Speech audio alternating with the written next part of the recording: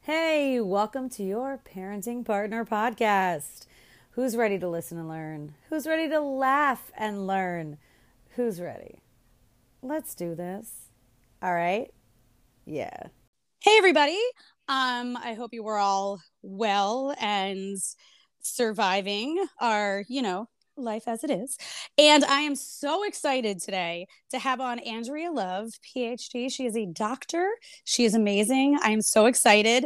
And we're going to talk about all things COVID and vaccines. And we're going to try to educate you, and we're going to try to debunk some stuff. And, we'll see where this goes. So, hi, Andrea. Hi, Brandi. Thanks for having me. I'm super excited to get on here and chat all things COVID. I think we're all a little burnt out, but there's certainly still misinformation circulating. I know. So wait, before we start, tell everyone a little about you and what you do and who you are. All right. So I have a PhD in microbiology and immunology, and my actual research expertise is infectious disease immunology. And so basically what that means is I study how our immune systems respond to infections with microorganisms that cause disease. So bacteria and viruses and parasites and things like that. I am not a clinician. I am a research doctor. And I currently work for a biotech company doing the same sort of research. I've actually been involved in some of the COVID-19 vaccine projects with some of the various companies around the world. In my very, very free time, because I have so much of that, I also am the co-host of the Unbiased Science Podcast, where I co-host with an old college classmate, Dr. Jessica Steyer, who is a public health scientist.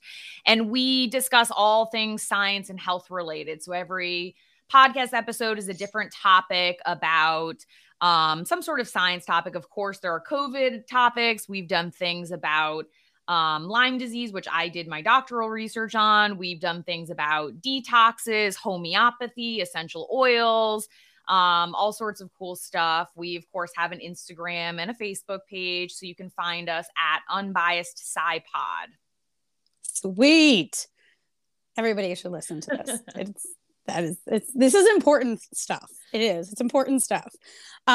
So the deal is, what I did was I kind of just combed Facebook. I asked questions to my community, my friends, my family and everyone I knew. And we came up with all of these questions. So I'm going to try to keep it in some sort of order, but anyone who knows me knows my brain is a little bouncy sometimes. But we're going to try to answer a lot of questions. We're going to try to debunk some myths, and we're just going to try to get to the bottom of all of this stuff, because there really is a lot of information. And I think there's a lot of information that comes at us. And, every day I wake up and I watch the Today Show, and there's always something new going on. And so we're just going to talk about it. So we're going to go through the questions. And then at the end also, Andrea, I'm going to be like, what did we miss? And what do we need to know? But I think the first thing I want to start with, just because it's annoying me, is that we're going to talk about, Omicron is here. Yeah. And people are like, well, it's not that bad. It's kind of like the flu. And basically COVID in general also is like the flu. By the way, real quick, I am vaxxed, boosted. I am a team player. I'm just asking the questions that I hear on Facebook and around the world. So people are saying it's not that bad. COVID basically is like the flu. The flu kills more people. And what would you say to someone who said that to you? So, I mean, aside from the fact that they are both viruses that are transmitted by respiratory droplets, they're not that similar at all.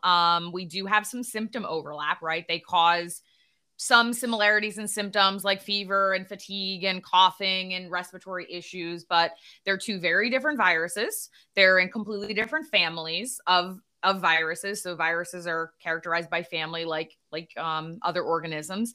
And even just looking at the crude mortality data, we know that COVID-19 is nothing like the flu. COVID-19 is at least 10 times more fatal than the flu is. Influenza typically kills between 20,000 and 60,000 people a year. And we've already exceeded 800,000 deaths in the US alone from COVID-19. So that by itself should tell you right off the bat that COVID and the flu are not the same. Even now, 2 years in, we're better at treating patients who are in the hospital. Clinicians know more about how to sustain, care, and we've got some promising actual therapeutic interventions that can help people that are very severely ill. We are still seeing over 1,500 deaths per day in the US alone. So no, it is not just the flu. It is not a bad cold. Omicron, there's anecdotal observations that suggest it might be milder. But when we say milder, we're really seeing that in people that are vaccinated and boosted. We're not necessarily seeing milder illness in unvaccinated people compared to previous variants.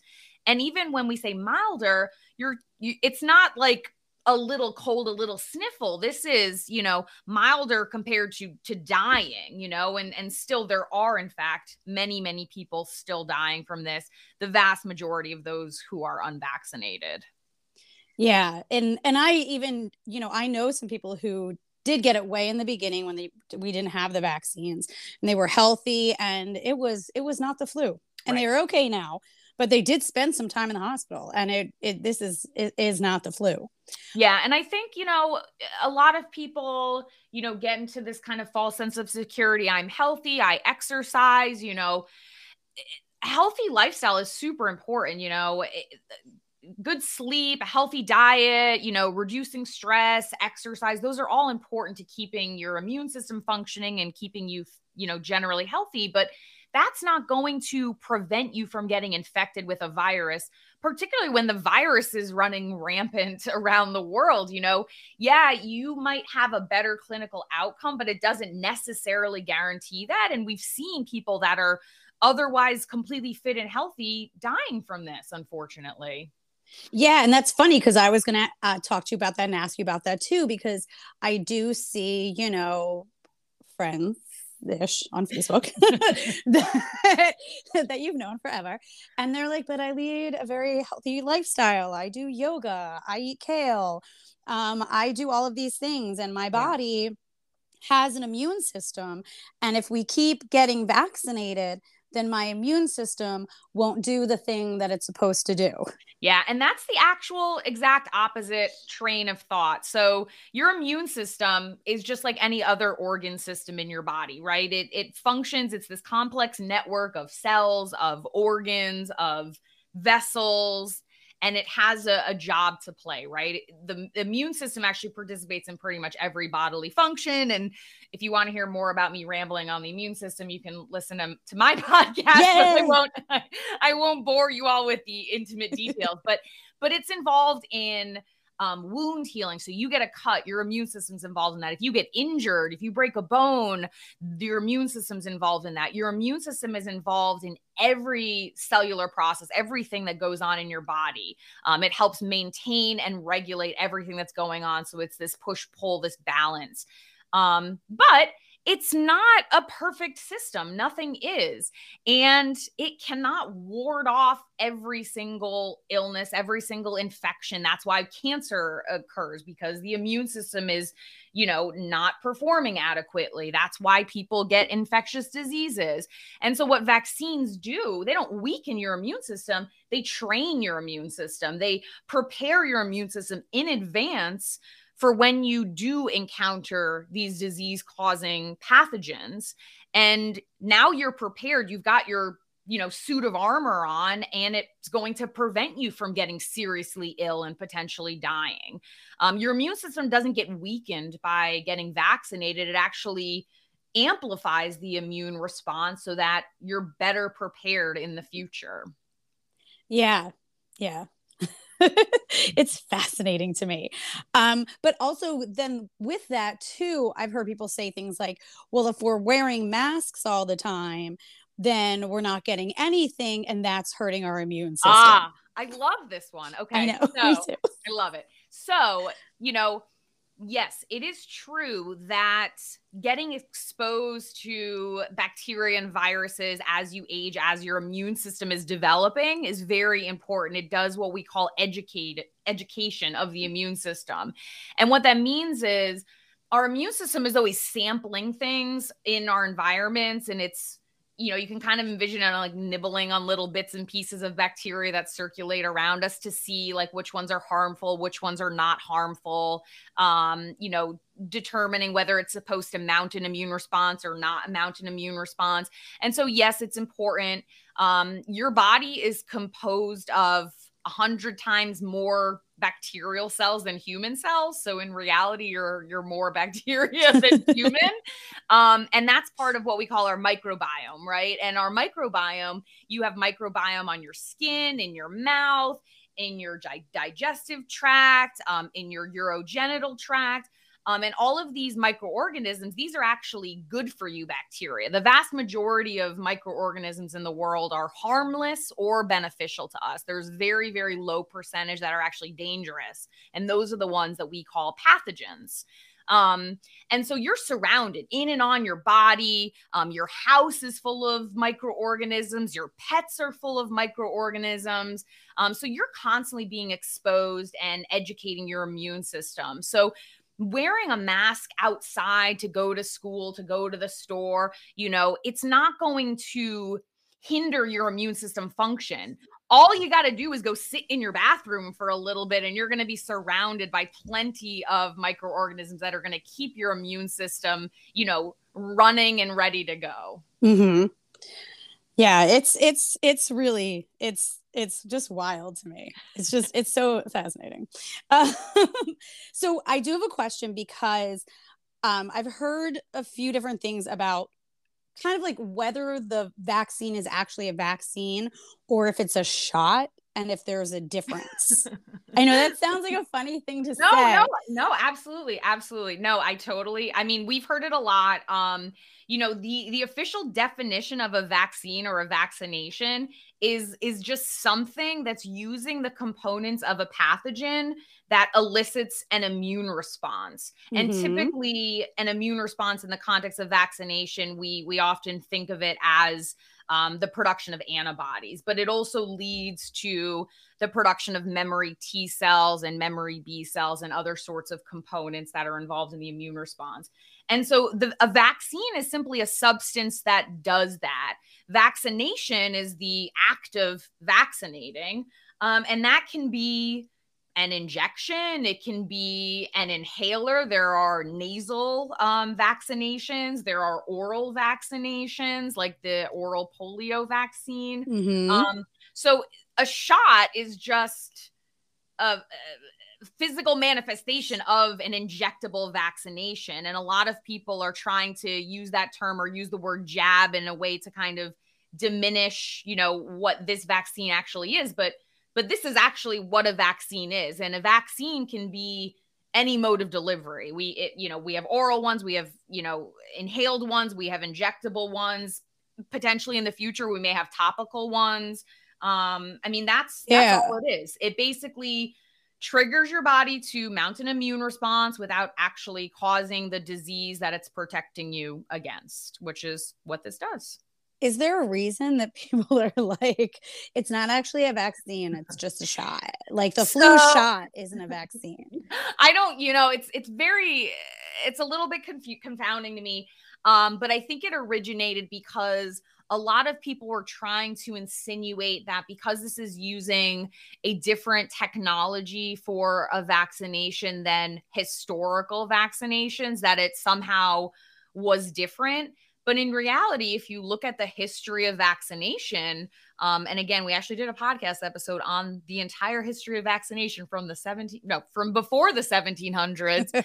But what we used to do is we used to take, you know, scabs from people with smallpox and rub it in the skin or blow it up the nose of other people. And we were actually, you know, technically infecting people to give them immunity in a more controlled environment. And so we've evolved technology over the years. You know, we went from that to inactivating or killing the virus in question. And then we moved to using small pieces of a virus like a protein. And now we've moved to using the precursor of a protein, which is the mRNA. So all we're doing is we're really polishing the technology, and we're actually making it more versatile, easier to produce, and lower cost. And in reality, it's really going to advance vaccine technology and enable us to develop vaccines for things we haven't been successful at.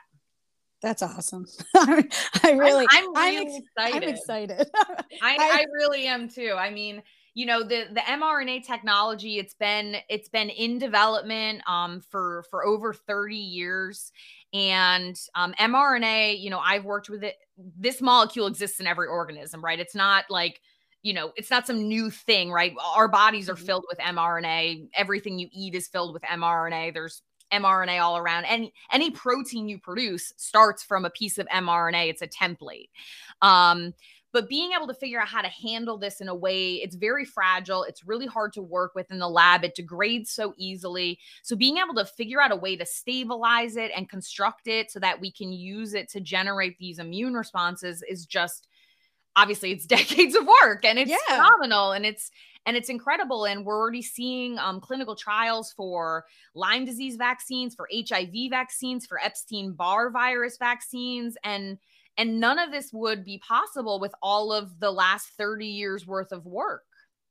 I think it's amazing. And I do. It may be far along in my lifetime because I'm 47, but if it comes out, I'll be the first one in line being like, yeah, stick it. Let's do this. No. I want to be healthy. I want to, I don't want to get these things. Right. I don't want to get any of it. Exactly. I mean, and that's the thing is, I look at when I was a kid and there wasn't a chickenpox vaccine available. Right. And so, back then we didn't really have a full scope of the understanding. Like, chickenpox is generally not fatal in kids, but once you get infected with that virus, you have that virus for the rest of your life, and it can become reactivated and create shingles. And that can happen again and again and again and again.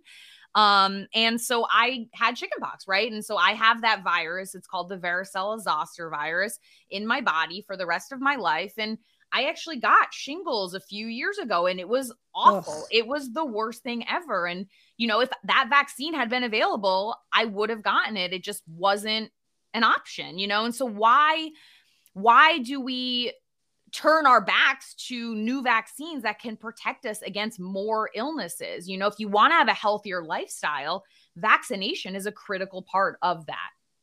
Yeah, it's really interesting. Actually, my parents said this to me, and they were like, the problem almost is, this is not a scientific kind of observation, but they were like, it's really interesting because there's just not a lot of people alive now and kicking that were in the time of polio. And there's too many young people who don't even remember it at all. So obviously I wasn't around in the time of polio, but I'm close enough. I'm connected to people who were, that I understand how horrible that was, and what vaccinations did for people, and for so many other diseases. Like, we've just been sort of like slightly coasting for a while, I think. Yeah.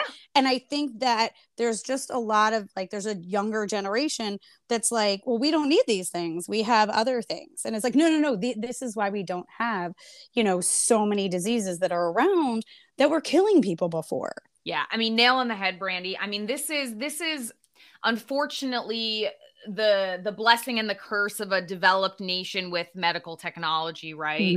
And it's interesting. I love the polio comparison because polio, yes, it was terrible, and we've almost fully eradicated it from the world, which is amazing. But actually polio has a lower mortality rate than COVID, especially in young children, and was less contagious than COVID. COVID has a higher mortality rate, causes more symptomatic illness, and until Omicron, the vaccines were essentially similarly effective. And it's very funny to me where, we raced to get polio vaccines when they were available. We had this national campaign. You had Elvis getting his vaccine on TV, right? And people rallied behind this, and there was this kind of collective responsibility. And I'm not, I don't have the kind of sociology answer behind why we've lost that. I mean, I have some theories, but we don't have that now with COVID, and instead it's become this very polarizing topic. And if you look at the actual data, COVID-19 is much, much worse on a population level than polio was. That's wild. Yeah. So sticking kind of with the vaccines and just a few other questions. So people have been worried about the fact that COVID-19 vaccines were manufactured using fetal tissue. Ah, yes. So let's set the stage a little bit. So when we have to make vaccines, we have to test them on cells in the lab, right? Mm-hmm. And there are a variety of different cell lines that we use in the lab. And we use certain types because they have properties that enable them to replicate or reproduce almost indefinitely. So what that does is it enables us to maintain them in the lab without having to go and take new samples or things like that. And so these are called immortalized cell lines. Now, once upon a time in the 50s and 60s and 70s, so decades and decades ago, there were some aborted fetuses, not aborted for research, but they happened to be abortions. And tissue samples from those fetuses were collected by scientific researchers, and cells from those tissue samples were isolated and grown and reproduced over years and years and years and years and years, and eventually became some of these cell lines that we use now. And so, yes, I guess technically you could say they once upon a time were part of a fetus, but they have no behavior or shape or look or anything that's related to a fetus. And it wasn't as if the fetus was aborted for scientific research. It was someone that had an abortion, and some of those cells were harvested, and they behaved in a unique property. They reproduced, and they're a useful tool. Now, yes, we know that there are people that maybe have moral objections to this because they're against abortion. But if you're using that as a justification, these cell lines are used in every field of scientific research. So what they're used for is they're used to see if the treatments are toxic, if they elicit poor side effects before you move into animal models and clinical trials. We have to do everything in cells, which we call in vitro studies. So yeah, we had to do that with these COVID vaccines. None of those cells are actually in vaccines. This is just used as a testing step in the research process. So if that's your logic, then you also can't use Tums, Advil, Tylenol, any sort of medical equipment, pretty much any sort of over-the-counter medical intervention, because all of those things were also tested in the lab on these cell lines as well. So that's kind of the story behind that. But there is no fetal tissue in any vaccine. There are no fetal cells in any vaccine. There's no clump of fetus. Fetuses aren't being dismembered to use in a vaccine. I've heard all the different permutations of it. It's just not founded on actual evidence. No one's farming them. Correct. No. And again, these cell lines were developed, 60 years ago at this point. They're so far removed from whatever they once were. We also use other sorts of cells in the lab that were derived from cancers and biopsies and things like that. But there's no way to get around, testing things in cells. Just like right now, there's no way to get around animal models in research. I didn't love having to euthanize animals after doing experiments on them, but we don't have a substitute for that yet. Yeah, no, absolutely. But I do think it's really important. And also just keeping in mind, again, I think what you said about, well, there's, that was still used with, if you take Tums or Advil or anything. And I think that's the part that some people, which I understand why they don't understand it, because they don't know, but they're just so focused in on just the COVID stuff. Like, how do you think medicine works? Right. Exactly. And the thing is, you can't win, right? They say there's not enough testing. And then when you produce some data from testing data, they're like, oh, well, you use fetal cells. So, there's no way, there's no way you can win these conversations because they're just looking for the next argument. Mm-hmm. They don't really have an opposition to the thing they're claiming. They're trying to find an excuse to justify why they don't want to get vaccinated. Right. And like one of the biggest things, like you just said, is that people are like, well, it hasn't been tested. Like COVID-19 just showed up. And this vaccination just popped up within a couple of months. How do we know it's safe? It hasn't been tested. Right. And we have tested it. Like I said, this vaccine technology, the mRNA technology, has been in the works for 30 years. And the actual platform for the COVID vaccines actually started in the early 2000s with SARS. So SARS is a related virus. So COVID-19 is the name of the disease caused by the virus SARS-CoV-2, which is SARS coronavirus number 2. So SARS was caused by the SARS coronavirus number 1. So they're related but different. But that emerged in 2002, and actually around that time we were trying to develop a vaccine for SARS. So we had all of these data, we had all these animal trial data, we had the in vitro data.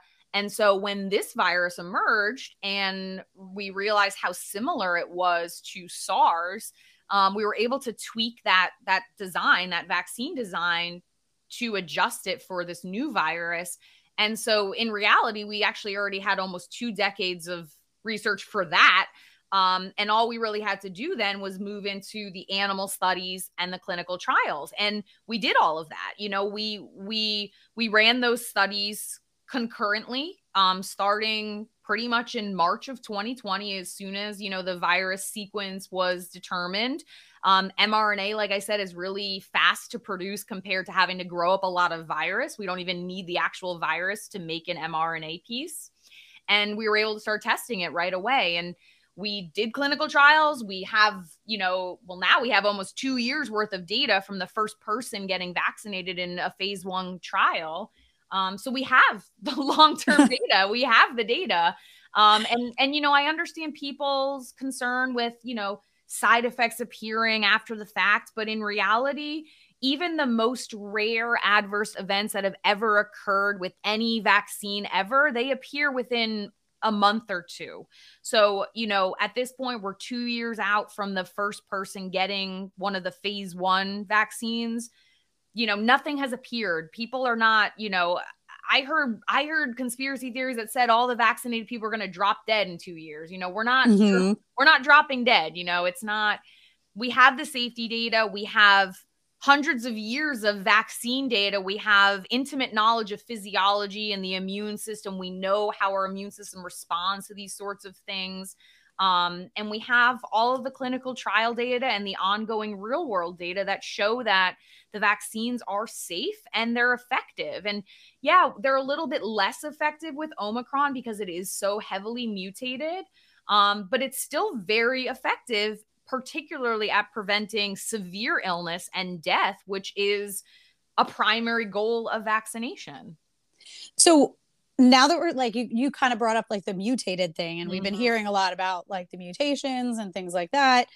And, everyone, when you turn on the TV, they're like, well, if everyone got vaccinated, we wouldn't have these mutations. Yeah. So, can you speak to that? Yeah. So mutations occur as a result of random error. So mistakes happen. That's true in our bodies. So cancer cells in humans emerge because of random errors when our cells reproduce. So a mutation occurs when our DNA is replicating, and that leads to some sort of physical change in a cell. And in some cases that can progress to cancer.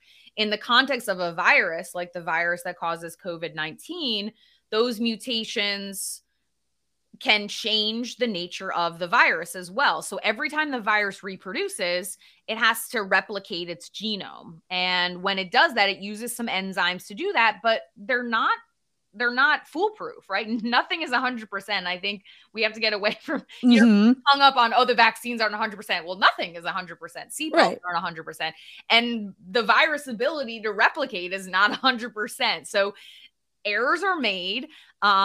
This particular virus does have a little bit of what we call a proofreading mechanism where it can recognize and correct some of those errors, but it's not 100%.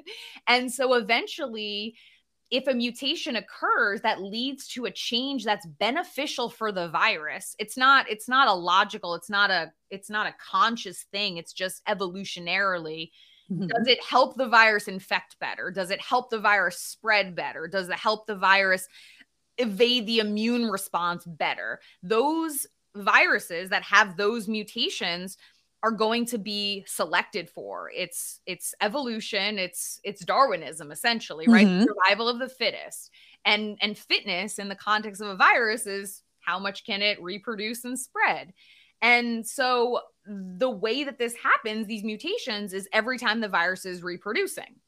And a virus is reproducing once it infects somebody. So it has to infect our cells in order to reproduce. It cannot reproduce outside of a cell. And so every person it infects is another vessel for mutations to potentially occur. So the more unvaccinated people there are, the more susceptible hosts there are. Therefore, the more opportunities for the virus to mutate. So that's why vaccinating everybody who's eligible is super important. And that's not just in the US, that's globally. You know, we know that there are countries around the world that do not have vaccine access, and as this is a global outbreak, we obviously have to tackle that too. But every person that is, you know, essentially a willing host for the virus is a new opportunity for that virus to mutate and potentially a new variant to emerge. Okay. And even like when we get vaxxed, we can still spread it though, right? But it makes it less. So with the earlier variants, with Alpha and Beta and Delta, the vaccines were very effective at preventing illness, severe illness and death, but also at preventing infection outright. So if you can't get infected, you can't be a host. Therefore, the virus is not going to actually replicate in your body. And of course, then you won't be able to spread it to someone else, right? Yeah. With Omicron, we are seeing some more of what we call breakthrough infections, which are people that are fully vaccinated that are getting infected. So those people that are infected, they're generally very mild or asymptomatic if they get sick. So we're still preventing the severe illness, the hospitalization, and the death. But we're still, especially with a booster, we're still seeing that especially with a booster, we're preventing 75% of infections. So still we're shrinking the pool of people, that are hosts potentially for the virus. Now, even if you're one of the 25% that are vaccinated and boosted that get a breakthrough infection, we have data that show that those people will have lower levels of virus, meaning the virus is not reproducing as quickly or as effectively as it would in an unvaccinated person. And your immune system actually clears the infection much faster. So not only do you have less virus in your own body, therefore less chance for mutation, but you're also less likely to spread it and infect someone else. So, you know, again, it's not 100%, but being vaccinated is certainly an advantage for the person, for the population, than being unvaccinated, which is an advantage for the virus. Okay, yeah. I just feel like that was like a big question. Oh, for sure. Because people are like, I don't get it. Like, yeah. And again, you know, I think people imagine vaccines as this magical force field. And as I said earlier, vaccines are a training tool for our immune system. But if you're swimming in virus, you know, it's not a magical force field. It's a tool. And so if you're around enough virus, and that's the case with Omicron, it is just so infectious. It reproduces so quickly. So infected people are just just spewing out so much virus all the time. And if you're not wearing your masks and you're, you know, engaging in riskier behaviors because you think, well, I'm vaccinated, therefore, you know, I'm fine.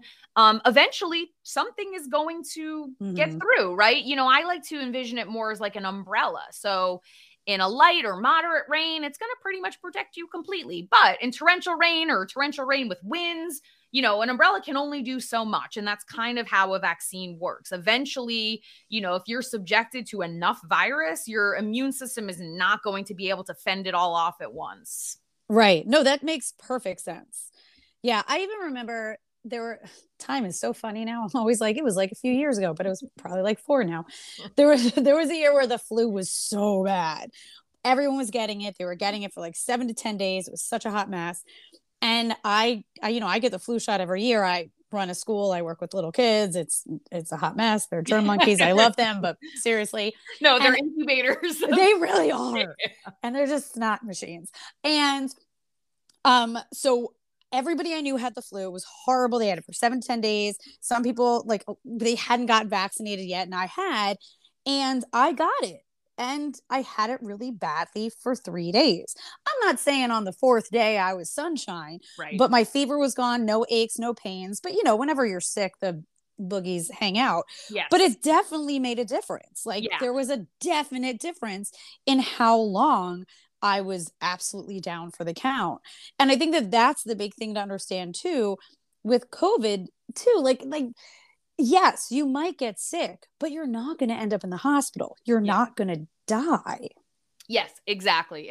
And, you know, for most people, so we did a post about this on the podcast page a few days ago. You know, the first kind of line of defense are these antibodies, these neutralizing antibodies that basically bind to the virus as soon as it gets into your body, and it neutralizes it right away before they can infect any cells. But you know, if you are exposed to enough virus, you might not have enough antibodies to neutralize all of it. And so if you do get infected, then you have your memory T cells that kick in, and they will basically kill off any virus that gets into you. So you haven't fully stopped infection, but you've limited the illness by having that additional component of your immune system after vaccination. And so it's much more complex than I think, you know, we hear about in the news.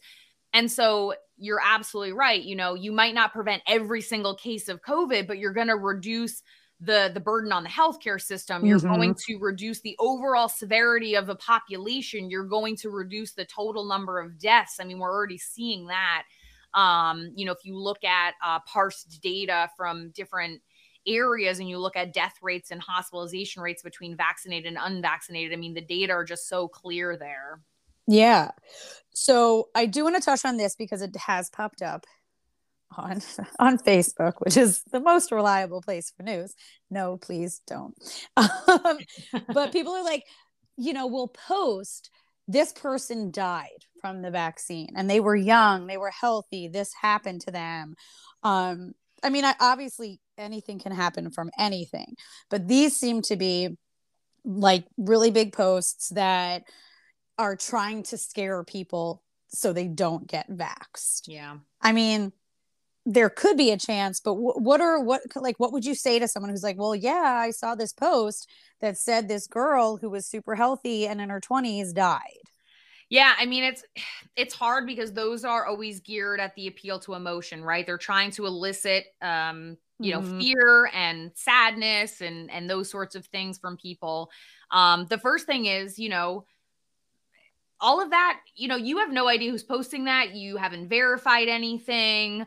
Does this person exist? Did they actually die? I mean, we saw rumors of some nurse in, I think, Kentucky or Tennessee who was supposedly, you know, she died after getting vaccinated. It turns out she was alive and well and still working at the hospital.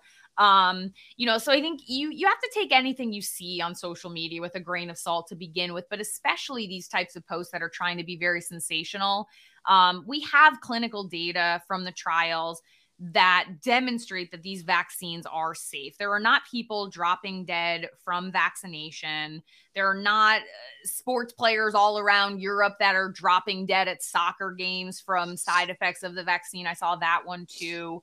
Using the VAERS database, so the VAERS, which is the Vaccine Adverse Event Reporting System, as a data source is not appropriate, because that's the CDC repository where it basically catalogs vaccine-related adverse events. But anybody can post anything on that. It is completely voluntary. There's no verification step. You can claim anything. Some guy wanted to test it out, and he reported that he turned into the Incredible Hulk after vaccination, just to kind of show how easy it is to pretty much say anything. So a lot of people use VAERS data inappropriately. They pull and they're like, oh, well, there's been 5,000 deaths. And again, there's no evidence to that. Anything that's reported as a severe adverse event on VAERS is investigated. And there's no data that suggests that vaccines are causing people to die. Now, that's not to say that people haven't died in the vicinity of getting a vaccination, but we have to remember that people die, unfortunately, of things all the time, right? Whether you're young and healthy or not, things happen. Accidents happen, rare heart attacks happen, all sorts of things happen. And so we also have to remember that correlation doesn't equal causation. So just because two things happen in a similar timeline or, under similar circumstances does not necessarily mean they're related to each other until you've done a further investigation. So a lot of those, appeals to emotion are, again, doing exactly what you're saying. They're trying to get people scared. But in reality, I think, we need to be much more, vigilant about the virus. The virus is killing people. We have those data. The vaccines are not killing people. Yeah, it's just so fascinating to me. But no, I think that what you said was really important, because I didn't know that about the CDC site, and I bet a lot of people don't know that either. So here's a question that actually I think a lot of people do have.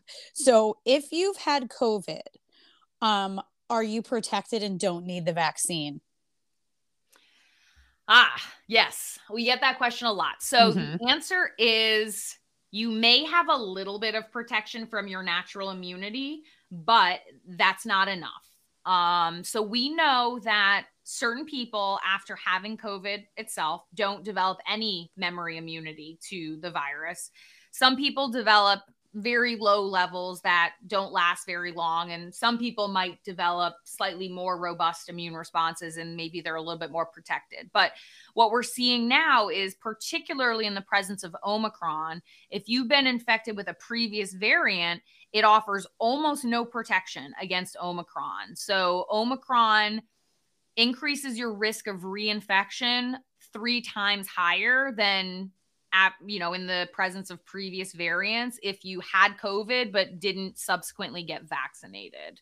So even if you've had COVID, you still want to get vaccinated. What that's going to do is it's going to give you what we're calling hybrid immunity, meaning you're amplifying your immune response with a combination of previous illness but also vaccination.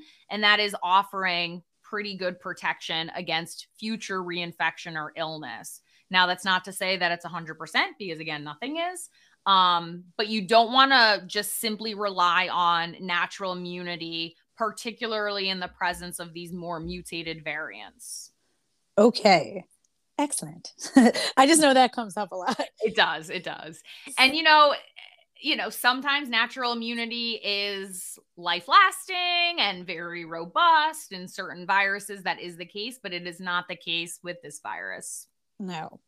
So my next few questions have come from some of my people, because I work with 2 to 5 year olds, and my 5-year-olds are like on course. They've gotten at least their first shot. Yeah.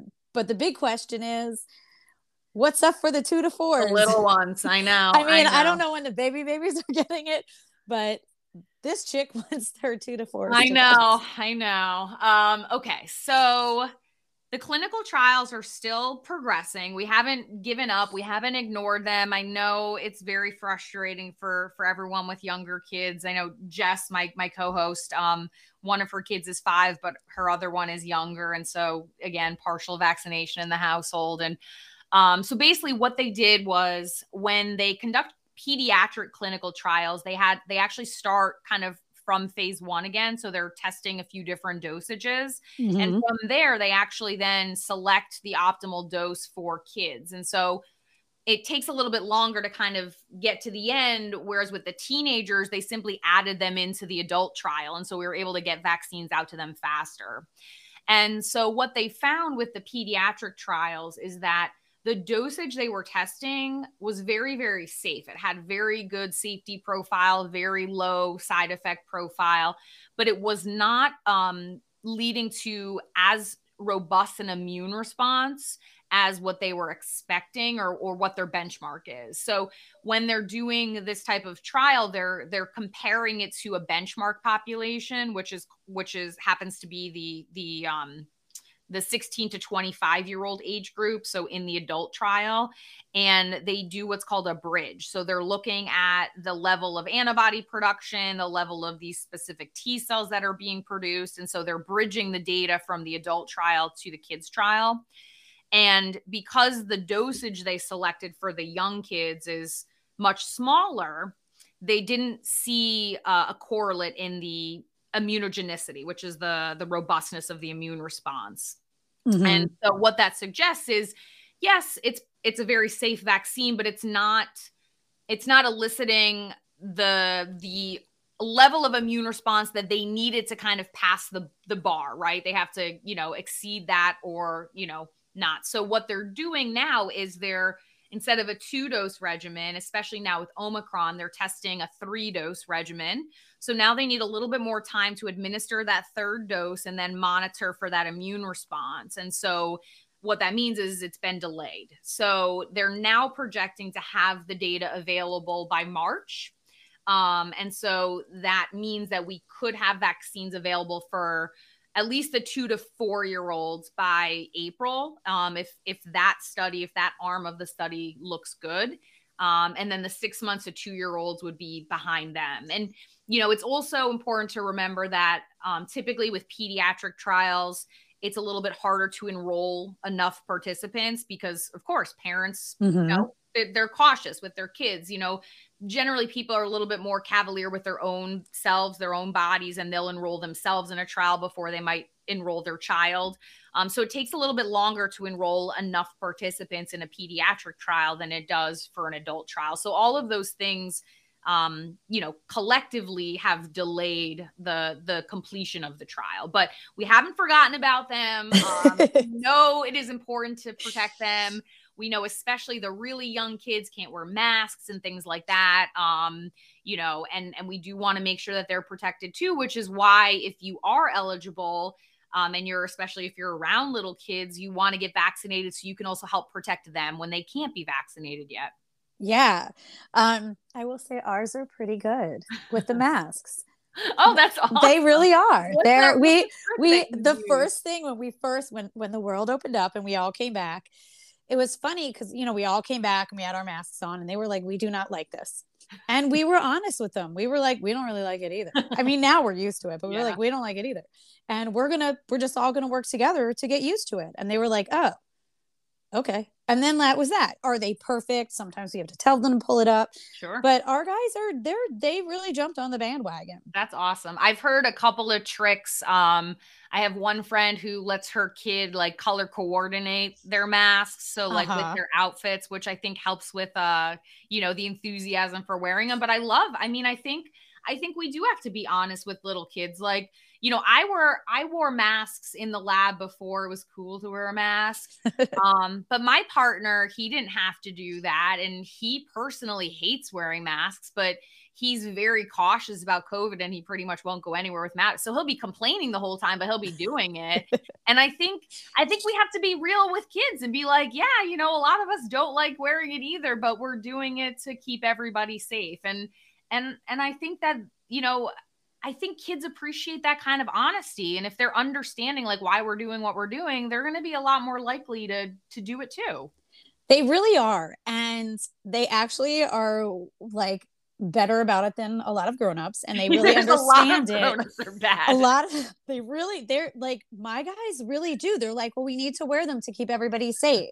And then when we're done, this is what we can do. But like, this is what we have to do. And we, you know, we have ones that have dinosaurs on them and all this stuff. And the kids are doing great. But thank you I'm excited. I hope it's spring. Yeah. No, we'll be keeping everybody updated. So sweet. We know there's a lot of anxiety for parents for sure.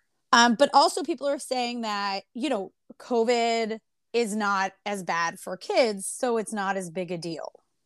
I mean, yes and no. You know, if you look at population level, you know, the people that are most susceptible to severe illness and death are elderly people, immunocompromised people, and right now are unvaccinated adults. But it doesn't mean that it's no risk to kids. And I think, you know, it's important to remember that there are children that have died from COVID.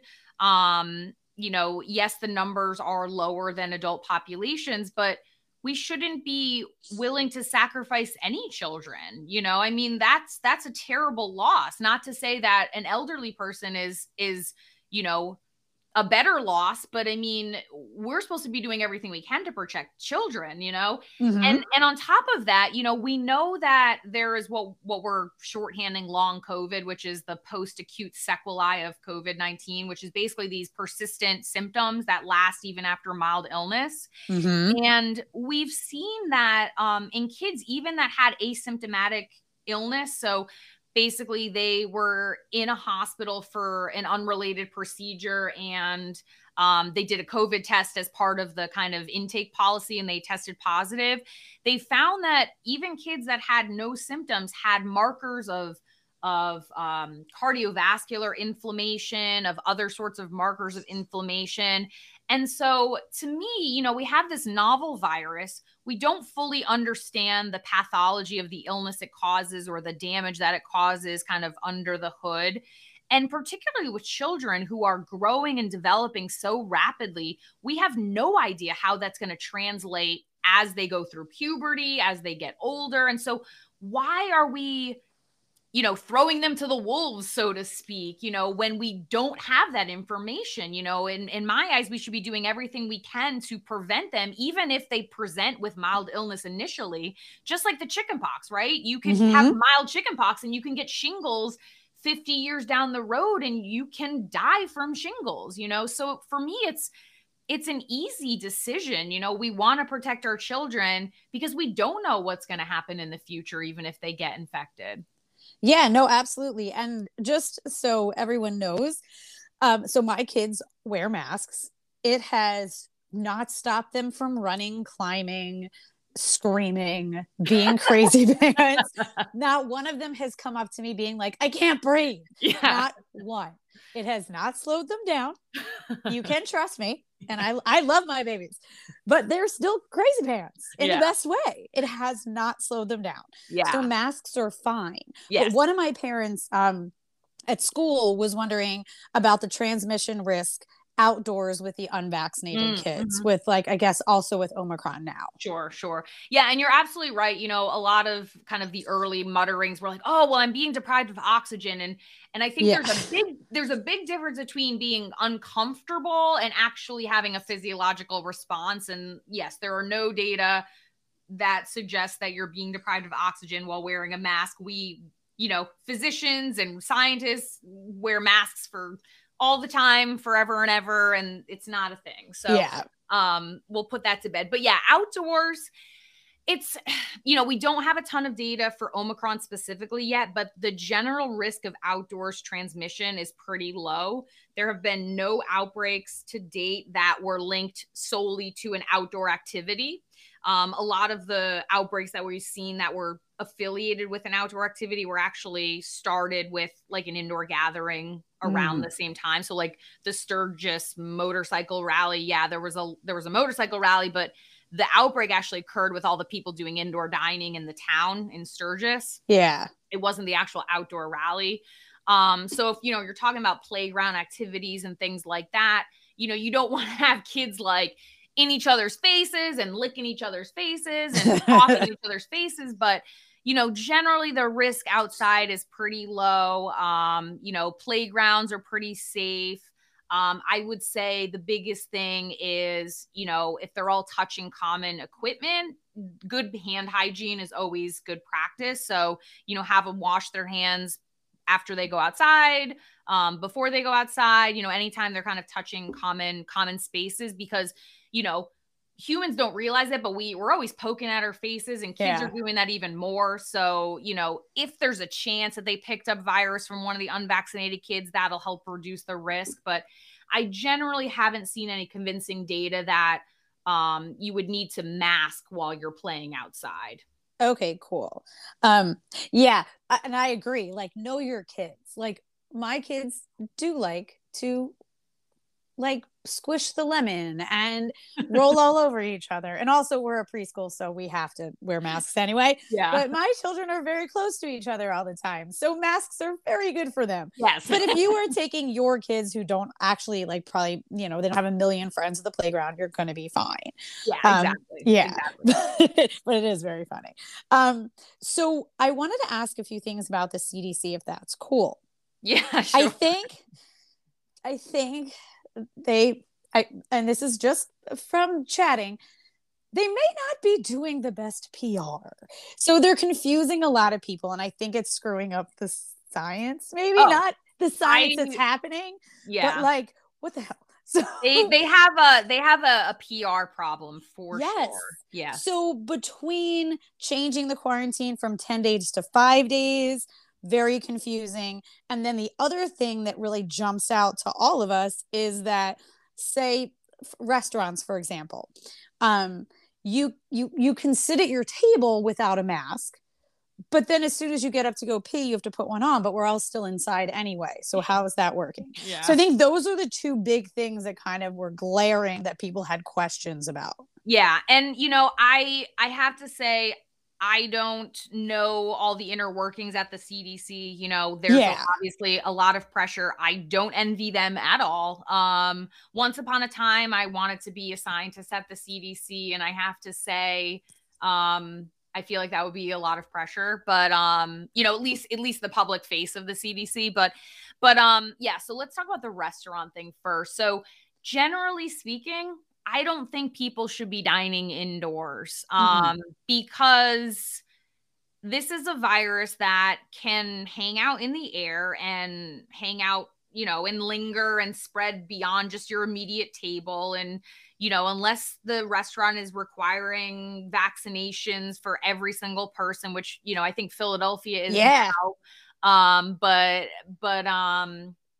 Still, we know there are breakthrough infections. I mean, nothing's 100%. It's anything that you're doing indoors is inherently more risky than outdoors, and anything you're doing indoors without a mask, which is eating, is much more risky. So personally, I'm not dining indoors. I dined indoors one time when case numbers were extremely low. Yeah. And the restaurant had almost no people in it. And even then I felt uncomfortable, but we've been doing a lot of takeout to support the local restaurants. We've been dining outdoors, especially now that it's cold in the area. We found a few places in Philly that have the outdoor heaters, which are delightful.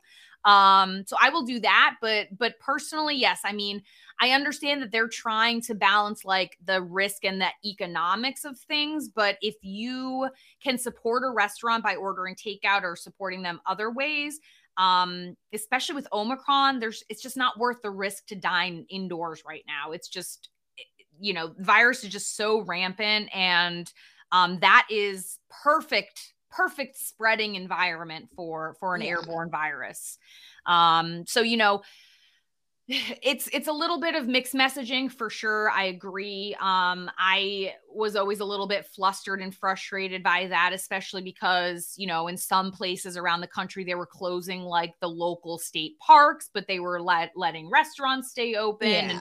And, we know outdoors is actually the safest place to be. And so we should want to kind of promote that and, discourage indoor activities that are riskier.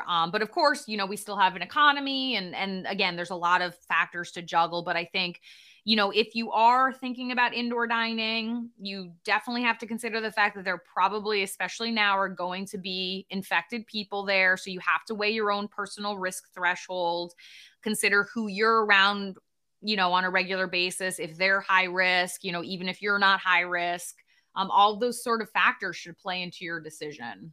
Yeah. Yeah. It's just, it's so interesting though, because it is like, what? Everything is changing. And then how about the idea of the quarantining 10 days to 5 days? So again, I think it's a little bit, you know, there is science that does demonstrate that the virus is most transmissible, or you're most contagious in the early stages of infection. So that's typically 2 days before you show symptoms, which is obviously the riskiest because you feel perfectly fine. And then like the first 3 to 5 days after you're symptomatic. And so there is science behind kind of the shortening of the isolation period after illness. And again, this is specifically for asymptomatic people. So, you know, if you're symptomatic and you're very sick, you're still going to be isolating for that 10 days. Yes, there are going to be people who could still technically be contagious at the end of the 5 days, which is why we actually came up with our own recommendations, kind of contrasting with the CDC. So we try to find this kind of happy balance where we probably would lengthen that isolation to 7 days because that'll catch more of those kind of outliers. And we also feel that there should be a rapid antigen test at the end of that you should get 2 negative rapid antigen tests, because we know the rapid tests are good at detecting the most contagious people. And so if you have 2 negative tests within a day of each other, that's probably a good indication that you're not contagious to other people anymore. Now, again, it's not a perfect solution, but I think right now there are so many people getting infected that there's just no way to contain it in a way that would avoid or would, you know, prevent the entire world from shutting down. And so again, I don't envy the CDC in making these decisions at all. And I know that there are a lot of people that are really irate about this. But again, they're trying to, I think, balance this public safety with this economic implication. I don't think there's a perfect solution. What I would have loved to have seen, though, was them providing, or, you know, the federal government providing high quality masks and at-home tests for everyone, because that could have reduced the burden, the illness burden, because we know cloth masks are not as effective, you know, but KN95s or N95s or even KF94s, they're not financially accessible to a lot of people, you know? There are a lot of people that can't afford these. You know, I just bought some rapid tests, and, you know, they're $10 to $20 a pop. Yeah. And, you know, I have an income, so I can afford that, but there are people that's more than what they're making on an hourly basis, you know, and you can't expect people like that to be able to afford that. And so if you want to keep the public safe, you have to provide these resources. And I think that is a missing piece of what should have been done on a national level, where we should have provided, like other countries did, should have provided these toolkits that include masks, that included testing. And there's even some countries that, you know, if someone tests positive, they get like a care package for like supplies, so they don't have to go to the store. So they get like, you know, some grocery staples and non-perishables, because again, you know, these transmission events are occurring in public places. But if say you're a single parent and you got infected and your kid is sick, but you have to go to the store, you have to get food, you have to do this, like, it's unrealistic to expect people like that who don't have the resources to be able to isolate, you know? So yeah. I mean, obviously this is a much bigger issue than just COVID-19, but I think it's really illuminated a lot of these kind of systemic holes in our healthcare infrastructure. Yes. That's a whole other podcast. Oh, I have a lot to say about that. But you know, and And I wish that it was a wake-up call, but I don't see a lot of change that I hoped would have been maybe like a silver lining to all of this. And maybe that's in process and maybe it takes time, but yeah, it's frustrating for sure to see that, we don't have more empathy than I was hoping. I was hoping that there would be more collective empathy for people. I know, it makes me very sad. Well, thanks for answering that. And so here's another thing that people are very concerned about, that the rapid tests don't pick up Omicron. Mm-hmm. So we don't have a ton of data on that yet. We did a post kind of cautioning people for using or administering those tests off label, because I know that there's been a lot of articles saying just go start swabbing your throat. And again, these tests have been validated to be used very specifically. And if you collect an incorrect sample, you can affect the results. You can't necessarily trust those results. So the FDA has stated that there may be some sensitivity issues. They don't have a lot of quantitative data yet, but all of the different test manufacturers have different degrees of sensitivity. And so right now, they're all in process of verifying and validating, but it's important to remember that the majority of the mutations the Omicron variant are in that spike protein, which is why we're obviously concerned about the vaccine. But the rapid antigen tests are actually looking for a different protein. It's called the nucleocapsid protein. And this is not nearly as mutated as the spike protein is on Omicron. So it's very likely that these tests will still be quite effective at picking up Omicron.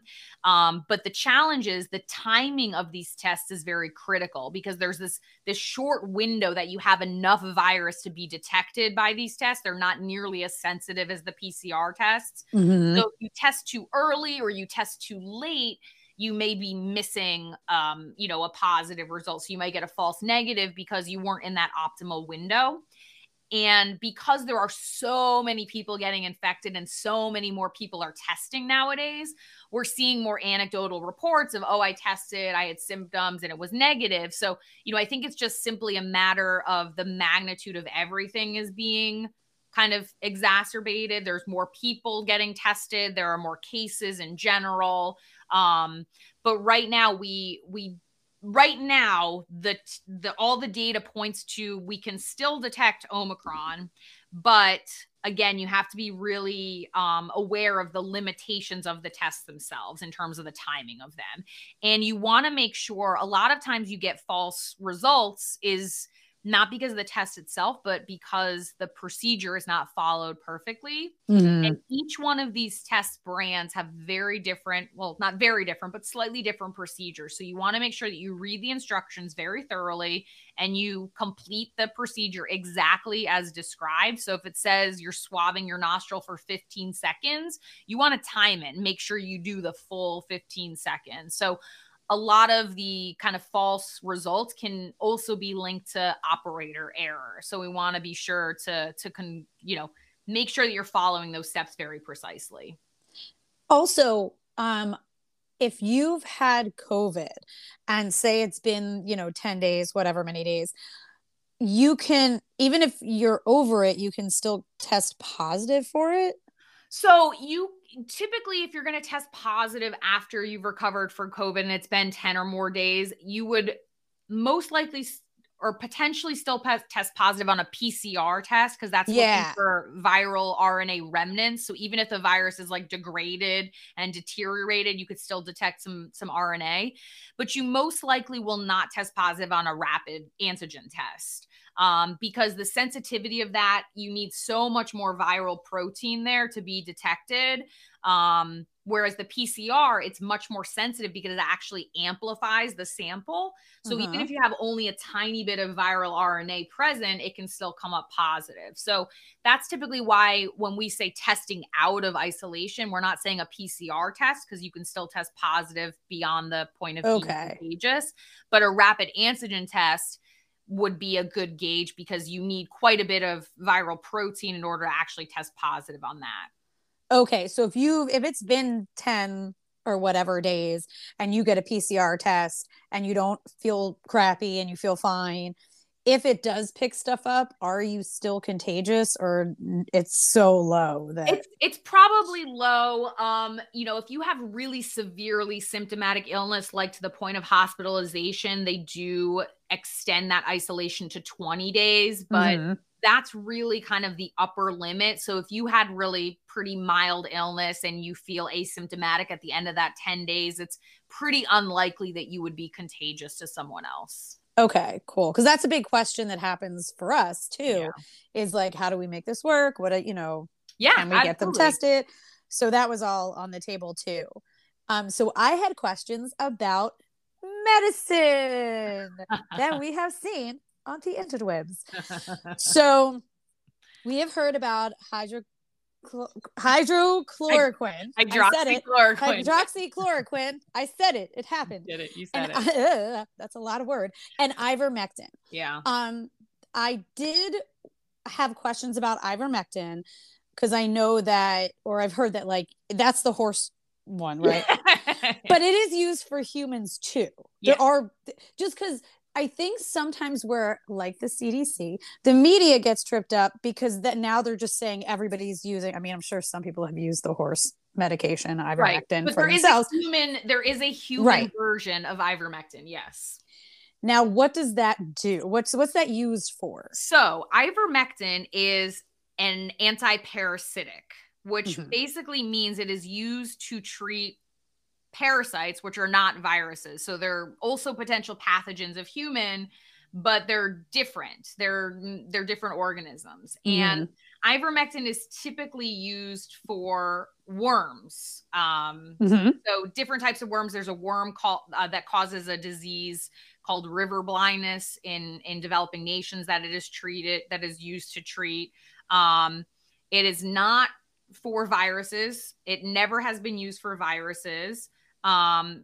The studies that were testing it for viruses, unfortunately, did not find any efficacy for viruses. There was one study that looked at inhibiting the virus in vitro, remember, in cells in culture in the lab. And that was the study that a lot of people grabbed onto. They were like, oh, look, it inhibits the replication of the virus. And if you actually look at that data, first of all, you can't translate what you do in cells in a petri dish to what happens in a human body, but they used a dosage that was 35 times higher than the dosage that's FDA approved for treatments of those parasitic infections in humans. So it's not a physiologically appropriate dose that could be very potentially harmful. We actually saw that people started overdosing on ivermectin. There were a lot of calls into poison controls and things like that. And anything you take at a high enough dose is going to kill something. That's why we have the dose makes the poison phrase. There's been a bunch of clinical trials that have tried to demonstrate that there is a benefit. And unfortunately, there's no benefit to using ivermectin. And, yes, it is used for rare instances of like lice or scabies infestations when other more typical treatments are not effective. But that's not a first line of defense. So yes, these parasitic infections or these arthropod infections, it can be used in humans for, that's what it's approved for, but it's not effective for viral infections. And also the formulation for animals is not the same as humans. So please don't use the animal formulation either. Yeah. How about also like zinc, vitamin D, and also the hydroxychloroquine? Because these are things that people are like, what if I do these things? Yes. So unfortunately, zinc and vitamin D and vitamin C and elderberry, there are no data to suggest that they're effective either. We actually did a podcast episode about supplements and whether they help, with the immune response and things like that. And it would be great if they were effective, but unfortunately, they're not. There are no data that suggest that they help prevent illness or infection themselves, that they reduce the severity of illness or they shorten the duration of illness. And a lot of people have unfortunately overdosed on some of these supplements, which sounds like it's not a big deal, but it can lead to a variety of different issues, gastrointestinal symptoms. Things like overdose of vitamin C can lead to kidney stones and things like that. So, aside from the fact that vitamins and supplements are not regulated for safety or efficacy, there's no data to support it, unfortunately. So, and the same is true for hydroxychloroquine. So hydroxychloroquine and chloroquine are also antiparasitics. They're used for the treatment of malaria. And again, not a virus, but there was a theory. So the mode of action that they thought could be the mechanism that could work for this virus was related to how the virus infects our cells. And unfortunately, this virus did not infect cells in that particular method. And so the kind of logic behind how hydroxychloroquine could work was kind of debunked. And then, of course, clinical trials were conducted, and it showed that there was no benefit to hydroxychloroquine or chloroquine, which is another kind of analogous version of that medication. Again, during the initial kind of COVID storm, we were trying to do what we call these drug repurposing studies. So basically, taking existing medications, all sorts of different medications, cough syrup and antipsychotics and other treatments for other sorts of pathogens, and seeing if anything worked, kind of like, throwing spaghetti at the wall and seeing what sticks. And unfortunately, none of these were effective. A meta-analysis of hydroxychloroquine clinical trials found that there was no benefit to prevent illness, no reduction of illness severity, no reduction or prevention of hospitalization or death. And this included people taking hydroxychloroquine prophylactically, so in advance of being infected, but also in patients that were sick with COVID-19. And there are potential side effects for hydroxychloroquine, particularly at high doses, which can lead to cardiac problems and kidney injuries and liver failure as well. So, yes, these medications are FDA approved. I mean, the supplements aren't, but hydroxychloroquine and ivermectin are, but they're not FDA approved for COVID. And taking them off label, particularly at high doses, it's not just, oh, well, it exists, therefore it's safe. It's not necessarily true. There's always these caveats when it comes to medications. Yeah. But there are some people out there. Yes. And I know you did a podcast about it. We did. The very trustworthy Dr. Joe Rogan. Oh, I know. So listen to that podcast from them because no. So another question people have is, well, how can we trust these big pharma companies anyway? They've done a lot of shady stuff. I mean, aren't the boosters all about money? And while that may seem a little over the top, some of the big pharma companies have done a little shady stuff. So how can we get people to trust the boosters or the medication when big pharma sometimes screws up?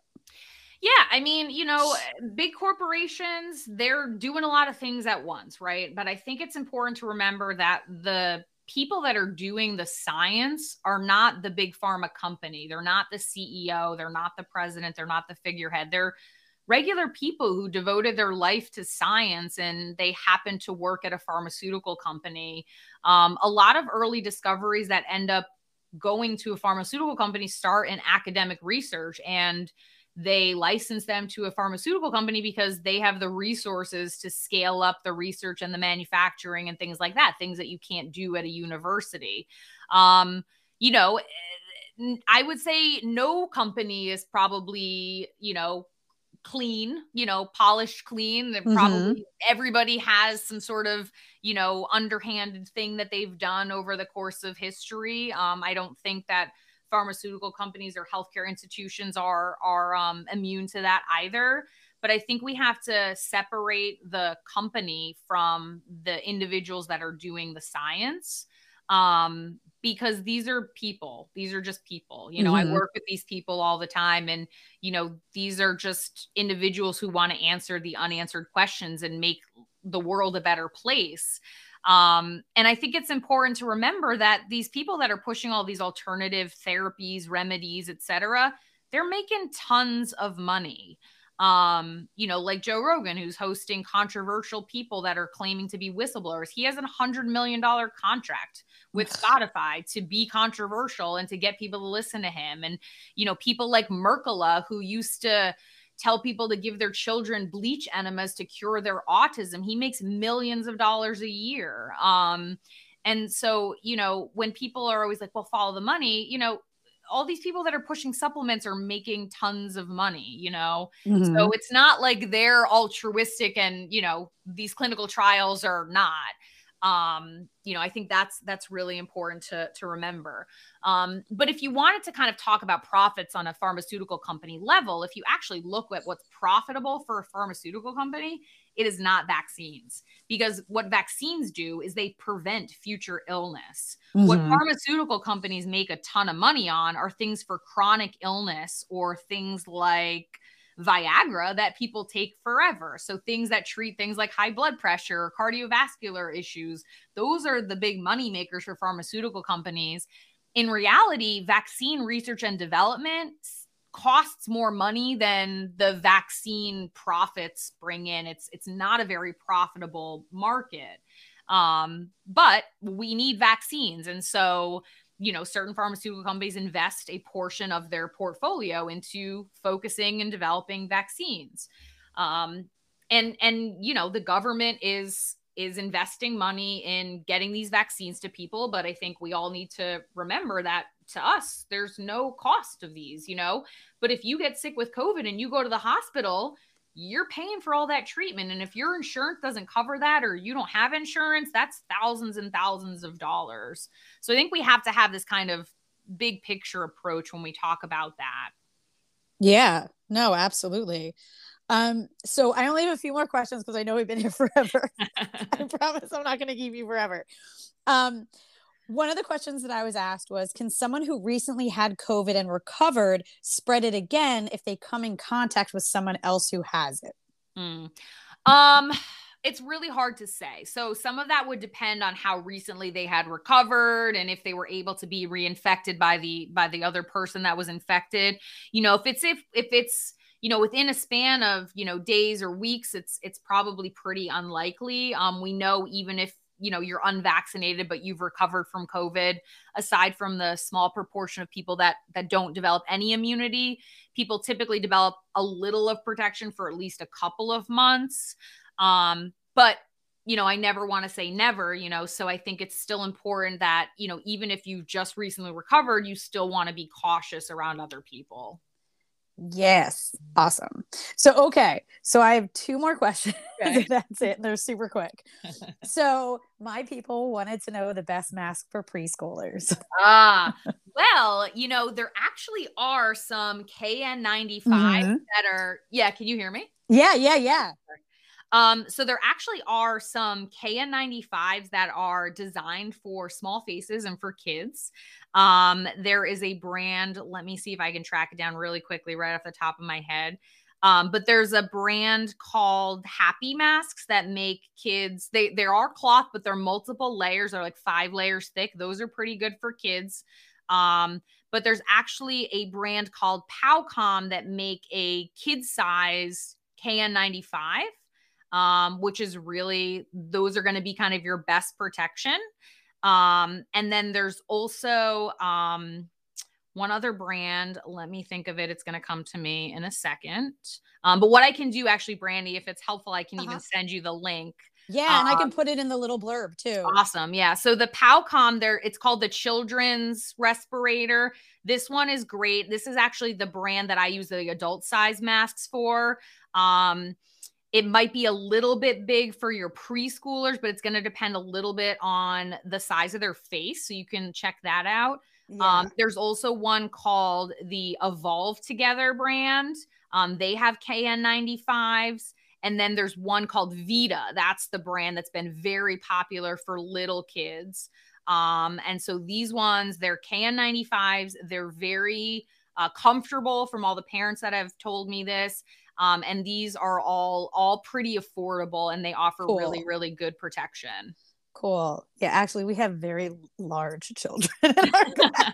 But I will send you the link, and then Awesome. you can drop it in, and all the parents can find it. Because I know that it's been a challenge. We got inundated with, I have masks for myself, but I can't find any that fit my kid's face. And so we know that it's a challenge. So my last two questions before I ask you if we missed anything are how many boosters are we going to need? Like, is there a point where we're like, okay, is enough already? Like, are we going to, because I think that's what people are feeling. They're like, 2, okay, 3, wait, there's going to be another one. Like, So, I wish I had an answer. I don't have an answer. I think it's okay to admit what we don't know. Absolutely. But I'm a big fan of that. When people are too confident, that's a red flag. But it's possible. So right now, the reason that boosters are really important is because this virus is still circulating wildly, right? The reason we don't have to get boosters for other infections and illnesses right now, like measles or things like that, is because we only have pockets of outbreaks of those. And in those instances, a lot of people are recommended to get a booster. So once we get to a point where we slow down the spread of infection, these kind of recurrent vaccinations is going to be much less critical. That being said, I would not be surprised if there's a variant specific booster that is recommended for us to just kind of help quell things. But I don't see it as being like we're getting a booster every 6 months sort of thing. Eventually, it's going to be a situation where we're going to have enough protection from the previous vaccines that we're going to be able to kind of mitigate illness. The hospitals will no longer be overwhelmed, so they'll be able to manage cases that do come in. And, we're going to get into a situation where the death rate is going to decline, and we're going to be able to kind of coexist, where, annually you're probably going to have a certain amount of mortality associated with it, but it's not going to be, we're still in the crisis phase, I think is the big thing. So once we get out of the crisis phase, then it's going to be much less emergent and much less urgent. But I do think it's important to remember that, aside from very few examples, most of our routine vaccinations are multi-dose, 3, 4, some of them are even 5 doses. So it's not unusual to have a vaccine where you do need multiple doses. Yeah, I think we just forget because we were little. Yeah, So exactly. So the big, huge question is, when is it over? Like, what's our end goal? Like, what? Because that's the thing I think everyone wants to know. Like, at what point are we like, well, this is life now? I know. And I think, we're exhausted. We have this pandemic fatigue. We're burnt out. There's no light at the end of the tunnel. And I think we're getting there. There's some evidence that suggests that the Omicron peak is close, and in other countries it seemed to kind of crash out very quickly after it peaked. Likely because it spread so quickly, there just weren't many more hosts to infect. So I think the next few weeks are going to be really telling in terms of the timeline for this. But I would say by the time we get the younger kids a vaccine, we're going to start seeing, more semblance of normalcy. We're going to have better vaccine coverage as a population. Right now, the US on the whole, there's only 67% of the population that's fully vaccinated, and only 40% have been boosted. So we're not where we should be compared to other countries. So I think a lot of folks who are vaccinated are like, what are you talking about? Everybody's vaccinated. And in reality, that's not the case. Right. So I think, we need to get more people vaccinated. We'll get the younger kids a vaccine. I think that's going to help a lot. But I think, within the next few months, we're going to figure out kind of ways to balance public safety and kind of normalcy.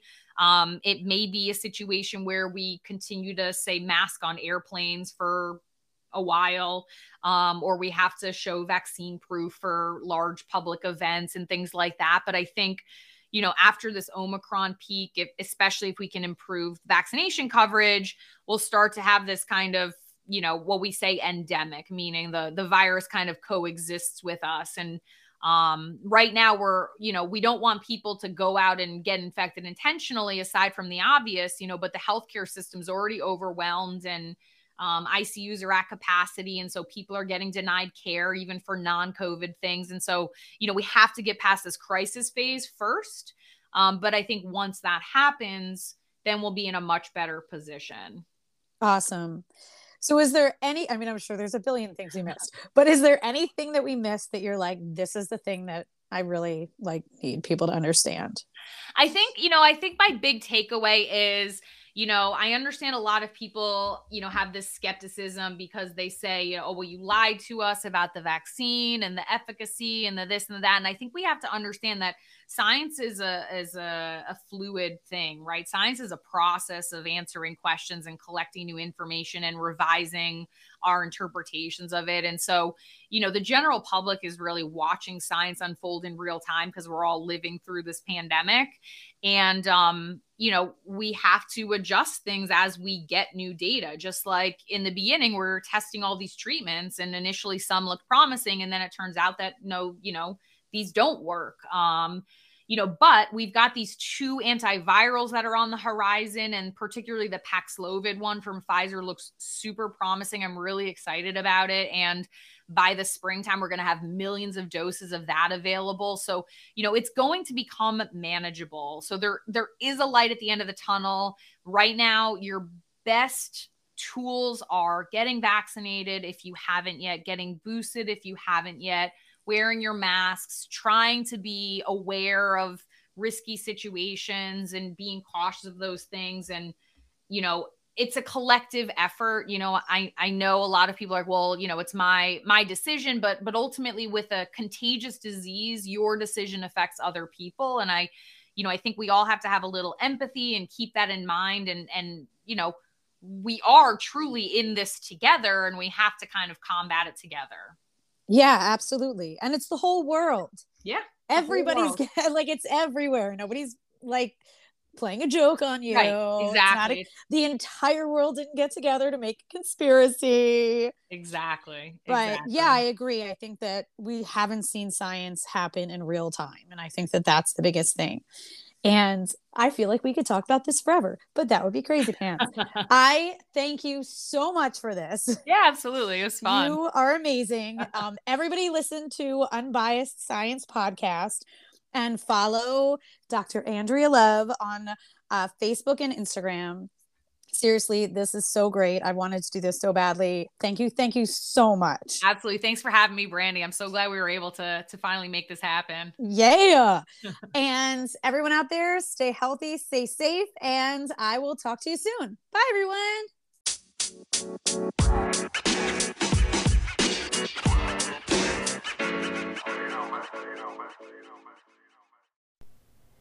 Thank you so much for being here today. Let us know how you feel about this. Leave a little review or, some stars, or comment or reach out. Let us know what you think about this episode, because we'd love to keep this discussion going. Okie dokie. Okie dokie. Stay safe out there, and as always, be kind. All right, everyone. See you soon.